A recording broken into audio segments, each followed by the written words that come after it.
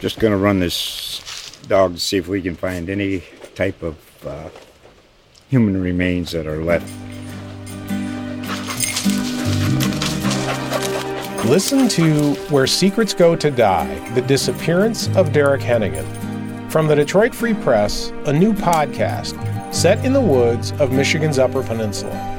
Available on Apple, Spotify, Freep.com, or wherever you get your podcasts.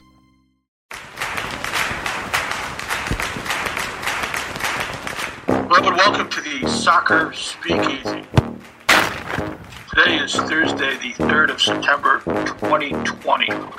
And last night, Wednesday, in the Montfray Stadium, in front of a smattering of friends and family who were presumably properly distanced. Were they, Jacob? Yes, they were distanced. Yep, most if not all were consistently wearing masks too, so I was happy to see that. That's Jacob Myers, our fine crew beat writer, and Kyle Robertson, K. Rob Photo, the best sports shooter in Ohio, I don't know how many years running. Of course, how many photographers are left in this media business that shoot for newspapers? So about as many as sports columnists there are. He wins through longevity. In any case, let's get right to it. The crew is fresh off a 1-0 victory. Hey, I said nil. There you go. Huh? It's 0, Mike. It's a 1-0 victory over the Philadelphias in the old erector set down there by the highway. And that pushed them to 6-1-2 through 9 games, 20 points. 13 goals for, 2 against, plus 11 differential. So they now, with the victory, important one, given that Philadelphia was lurking right on their tails heading into the game. The crew leads the league in victories with 6, goals against, fewest, 2 in 9 games, which is remarkable. Differential, 11, as I said. And they're the first to 20 points. Second place, Toronto in the East has 18. Third place, Orlando has 15. Fourth place, Philadelphia has 15. Out west, Sporting Kansas City has played 9 games. They're 5-2-2, 17 points. Seattle's played 8, 4-1-3, 15 points. LAFC has played 8, 12 points. No one with a double-digit differential out there, although they do score goals. Team with the most goals in the East, Orlando, 16 goals through 9 games. Well, out west, they're playing a different game, it looks like, Kyle. Kansas City scored 19 in 9 games. Seattle scored 15 in 8 games. LAFC has 21 goals. So we're seeing this delineation this year. Is there, Kyle, do you see, and we see it in football, we see it in the baseball, for instance, the great National League game, which is going to be sullied here on with the designated hitter versus the sorry American League. There are styles, and it looks like the East is kind of smash mouth or backed up in the bus area, parking lot. And the West kind of more talented, open. How would you describe it? And Jacob, you can follow Kyle. Yeah, I think you're right. I think the West has a few more the quote unquote MLS stars that that can kind of score rapid goals each game. But I mean, I think the East is there too. I mean, it's not that much difference if you look at the goals. But I mean, you also got the LAFC that they scored 21 goals, but they've also given up 16. So it might be great to score the goals, but you gotta watch those goals against. So. Are you saying it's better to score more goals than you give up? Yes. Is that your contention here? Yes. All right. Jacob, do you want to add to that with any more brilliance? Oh, I think he cleared that up. Yeah. No, I think the West certainly has probably some more stars. I mean, just the other day, we're recording this Thursday, Pity Martinez is leaving Atlanta United to go to a team in Saudi Arabia for a hefty fee. So one less star in the East there. And the East is certainly wide open, as we've been saying. And the crew have allowed 2 goals through 9 games, which is just astonishing. And I think if you do that, regardless of if your offense needs to figure a few things out, you're going to be in good shape. And there's 2 goals, man. You got to talk about the 2 goals. One was on a second PK, right? And then the other one was on a terrible pass and then a terrible cover up. So I mean, you're not even talking about good goals. We'll say it out loud.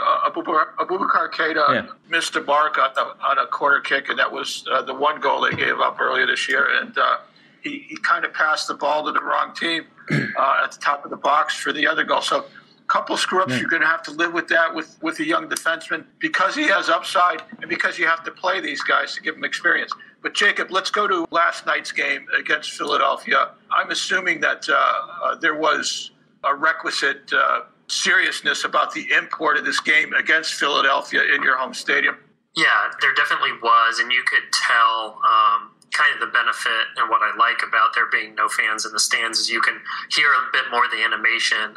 You could tell not just the relief but excitement in winning a game like that because, look, Philadelphia is a team that also expects to be up there at the end of the year in the East, and that's a team the Crew could, if we get to that stage, long way to go, but that they could play in the postseason. A 1-0 game, pretty even. They were probably lucky to get out of that first 30 minutes without allowing a goal, if not multiple goals. Yeah. They definitely struggled on corner kicks. The Crew defense did, but to their credit, there were a lot of times where Philadelphia got behind them and they were able to get a ball out, and then the offense toward the end of the first half really started to come to life. It definitely carried over into the early portions of the second half, and with a little luck off of a Philadelphia defender, Lucas Zelarayan scored again in his second game at Maffrey. So, look, that's why you pay up to $8 million for a playmaker, is to score the goal in a 1-0 game. What was that, about 40 yards? Oh, I would say it was probably like 22. Yeah, it was just outside, yeah.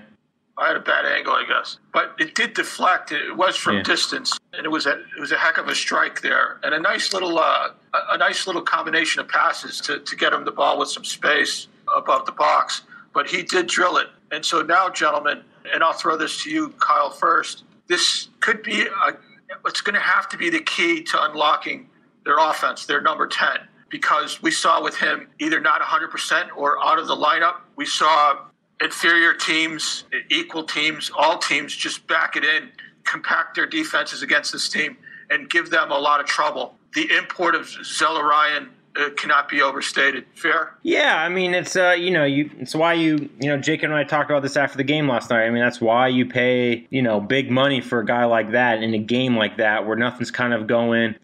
Philadelphia was really kind of clogging the lanes. Awful. And Santos and even Milton weren't getting the crosses in. Zardes just had no space to run onto anything. So, that's what they had never. They've never had a player of that caliber. They've had players where they've been that good, I think, for a short amount of time. But I mean, that's what you need. You need in a game like this to have one play where it kind of changes the game. Kyle, that was somewhat sacrilegious here in Columbus, Ohio, to say they've never had a player of that caliber. I'll just leave that there. Yeah, no. Jacob, well, when I say that, I say more of the attacking that can, I'm not trying to. They've never had a young attacking midfielder guy forward that plays the way that he does. They've usually had cast-offs that are a little bit older and who have kind of done their thing around the world and kind of came over. So I think it's exciting, and we've talked about this a lot of times throughout the history of this podcast. Columbus has struggled for a very long time to bring in somebody that the average fan will want to watch, and I think they have that now. In the first half, he did the little dance spinorama, go through 3 or 4 guys, and I think he ended up losing the ball. But people want to see that, and goals that he's kind of scored are what the Crew needs, especially in a new stadium. Especially in not a new stadium, but in Maffrey, to bring fans into the stadium. Kyle, you say it's a young player, but Federico Higuaín signed at the same age as Zelarayan did here. So I believe you're correct in saying the last few years, because of aging and still extremely productive, Zelarayan just kind of brings a different spark that they haven't had in a few seasons. Now, that spark, I think, was there with Higuaín, but this is absolutely a step up for the organization. I'll have to see more before I call him Schelotto. So I'll just say that. Now, 7th shutout in 9 games for the Crew. Again, remarkable 2 goals against. The current streak of holding opponents scoreless is up to 22 minutes. Now, Zelarayan's goal in the 54th or 55th minute, whatever it was last night, did break the Crew's own scoreless streak. of 224 minutes. And staying along the same vein, we've been talking about their offense. Jacob, is there an impetus to get more out of their wings? And is there a thought that they might add something in this elongated transfer window to maybe even deepen that position? Because it's, as Kyle says, as long as we've had a podcast, we've talked about the wingers and the need for production there. And Sanch, he's got a little Wenberg in him. There's moments of brilliance and then long stretches of snooze time. But Santos is a quality player. Diaz is young, has shown flashes of some serious technical ability. Jacob, I'll throw it to you. You know what I'm talking about, even if I'm not explaining it that well, because that's my job. But the need for more production on the wings, have you talked to Caleb about this? And is this of import at this time? Have not brought it up. And before I go there, I agree they need to add an attacking piece. But you are disparaging the Crew's assist leader with 3 assists in Sanch. So he's making that little no, I'm being pretentious almost. Yes, he needs to score. Was awesome in Game 5 against and that's an unfair comparison. I just did it for a cheap laugh, but he Wenberg's afraid to shoot. Sanch is not. Yeah, he unloaded a few last night. He's shown enough to really whet your appetite, but not consistently enough. Is the only point I'm making.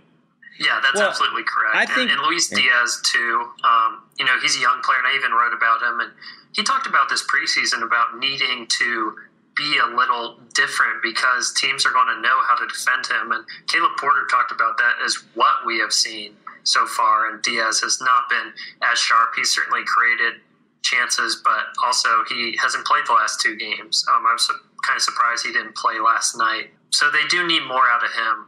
I think you can always add attacking players. And if you're going to win or go for an MLS Cup, it's always good to have an extra bit of depth on the bench at wing. Now, I think you expect Santos and Diaz to score going forward, but that's not a given right now. They have not played as well as you might have thought. Yunus Mokhtar still working back into the lineup. Porter was very pleased how he played last night against Philadelphia, saying he was a lot to credit for Zelarayan's goal and just giving him more space. So I don't think it's a huge problem, but just in general, you're always going to need to add more attacking pieces as the season goes on to put you over the hump. Just going to run this dog to see if we can find any type of human remains that are left. Listen to Where Secrets Go to Die, The Disappearance of Derek Hennigan. From the Detroit Free Press, a new podcast set in the woods of Michigan's Upper Peninsula. Available on Apple, Spotify, Freep.com, or wherever you get your podcasts. Now, Kyle, Mokhtar was excellent in Orlando during the MLS's back tournament. And until he got hurt. They missed him. Yeah, they missed him when he was out. Yeah. And Brian, when he was out, he missed a couple games. Are they at a point now where you can see that when they get their full lineup together, they can work out some of these issues about generating offense? Yeah, or at least solving the compact defenses they're seeing. Well, yeah, the good thing, going for the Crew right now is, the defense. So as long as the defense is holding, you only need 1 or maybe 2 goals. Where in past years that wasn't always the case. So yeah, I think they can kind of turn it around. And kind of like what Jacob said, they have options. They have Diaz they can throw out there and kind of move around and that kind of stuff. But I think between the 3 of them, Mokhtar, Santos, and Diaz, one of them's, one of them's going to have to get hot. I really like how Diaz attacks. I think the game against Chicago, he ended up drawing the PK that Zardes missed. So he's more of the attacking guy. I think more down the side and then up the goal line. He does that really, really well. Mokhtar is just the pocket guy that you want and kind of control everything, and then Santos. Man, you just don't know what what you're going to get from him. I think a good kind of way to he's kind of like Russell Westbrook right now, Like, he's really good when it's just him. Like, he's the main creator and everything goes through him. But then he struggles when he's playing with another, a guy who can kind of do the same thing. So I think that, and we've talked about it earlier this year. Will we get the same Santos as last year? And I think we've kind of see that he's kind of fallen back into what he was the last couple years. And I think maybe last year was just,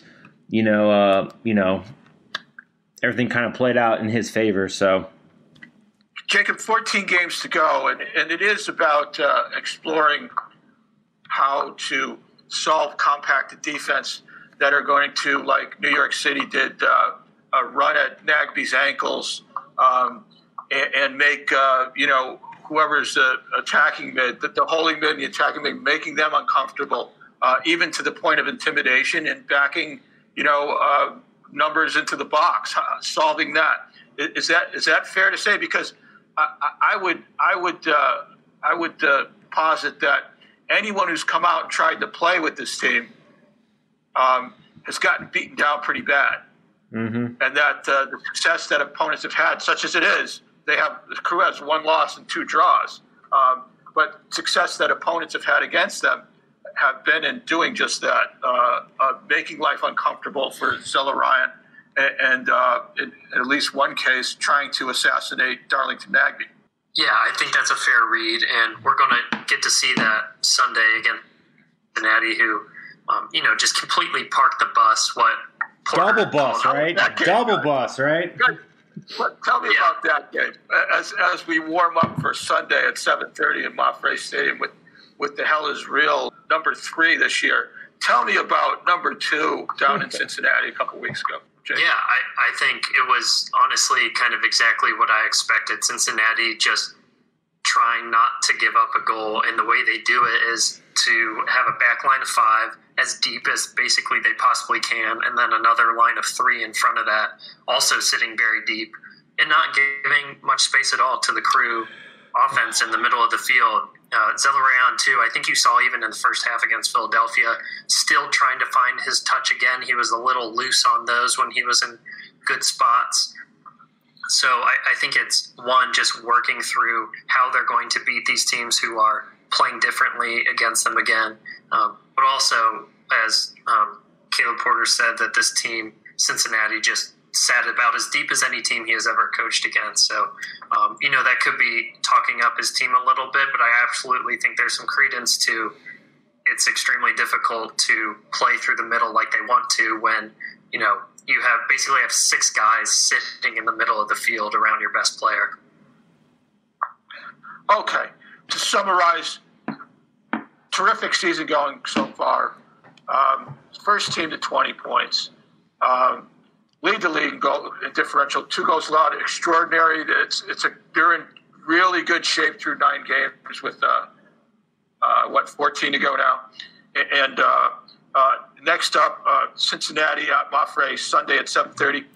And Jacob, after admitting some friends and family of players and staff into the arena on last night, they're going to allow a limited number of fans in the building on Sunday. Tell us what we know about that. Yeah, so the club announced this morning that we're recording, that 1,500 members, as you said, or spectators are allowed. Based on a couple fans that I've talked to, they sold out within half an hour of that. So I guess they're in pretty high demand there. This is, based on an order a month ago that Governor Mike DeWine signed allowing or giving the ability to sports teams to have 15% capacity or 1,500 spectators for outdoor events, whichever of those were the fewer amount of spectators. And Mafre seats almost 20,000, so 1,500 was the fewer amount. However, we learned this morning that Columbus Public Health, which the Crew have been working on in their draft of their plans, and to essentially get permission or just feedback on whether or not having fans was okay. A spokeswoman for Columbus Public Health said that they recommended that the Crew not host spectators until there are 2 consecutive level 1 declarations on the Ohio Public Health Advisory System for Franklin County. And that would be color-coded system that I'm sure people have seen in the media. Just recently, Franklin County was downgraded to level 2 from level 3. In the last few days, cases have gone up. So I think there's some question of if that even will stay at a level 2, if it won't go up to a level 3. But, Tim Bezbatchenko, in a statement to him, they said that health and safety of all individuals entering the building remains their top priority. They've done these safety and health guidelines that people can check out on our website. The team has also put out some information there. I'll try to do my best in the coming days to educate you all if you are attending the game on Sunday. So like I said before, I'll let people make the decision if that's safe or not. But I do find it a bit alarming that this information or recommendation came from Columbus Public Health and the crew decided to go in a different direction. And what are your health experts that you have on call? What are they telling you? Yeah, I talked to one infectious disease expert who said he almost kind of laughed and was a little put off by what he described as arrogance of the crew to willingly disregard advice from a public health entity and go ahead with having fans in the stands. All right. Kyle, you got anything else to add before we wrap this up? No, I'm good. He's not the best color man in the business. Jacob? No, I mean, we recorded the last episode, and that was right before the NBA, started by the Milwaukee Bucks, decided not to play their game in protest of police brutality and racial injustice. There were other sports who canceled games, including MLS. NHL did the next day. MLB had a few games. So, I just want to shout that out, and I think it was really inspiring to see the players stand up for something like that. No, it was, and I'm glad you brought that up. The question was, after sitting out, what do you do proactively? And I was blown away the next day because, the Bucks who started it, if you've read their statement, they said, please, legislature, get back together in session and look at this issue and pass something that will do something about police brutality. In the wake of the shooting, the gentleman who was, is now paralyzed, shot in the back 7 times, Jacob Blake. They said, get back, legislature, work on this. People, please, we'd like people to educate themselves on the issue, and we'd like people to vote. And I, for one, was very impressed the next day when the league and its players association came out with preliminary action. And at the top of the list was those arenas that are controlled by NBA teams are going to open to allow voting in this election. And that was one of their goals. And that was one action among many that they're developing. Bravo to that.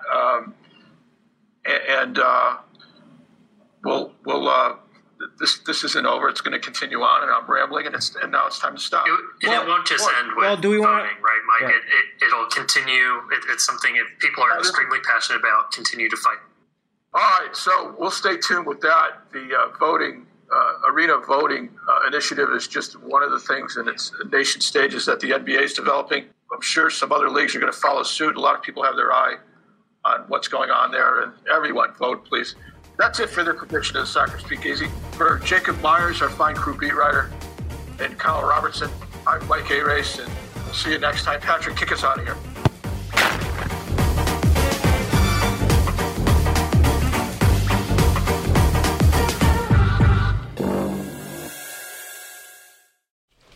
Just going to run this dog to see if we can find any type of human remains that are left. Listen to Where Secrets Go to Die, The Disappearance of Derek Hennigan. From the Detroit Free Press, a new podcast set in the woods of Michigan's Upper Peninsula. Available on Apple, Spotify, Freep.com, or wherever you get your podcasts.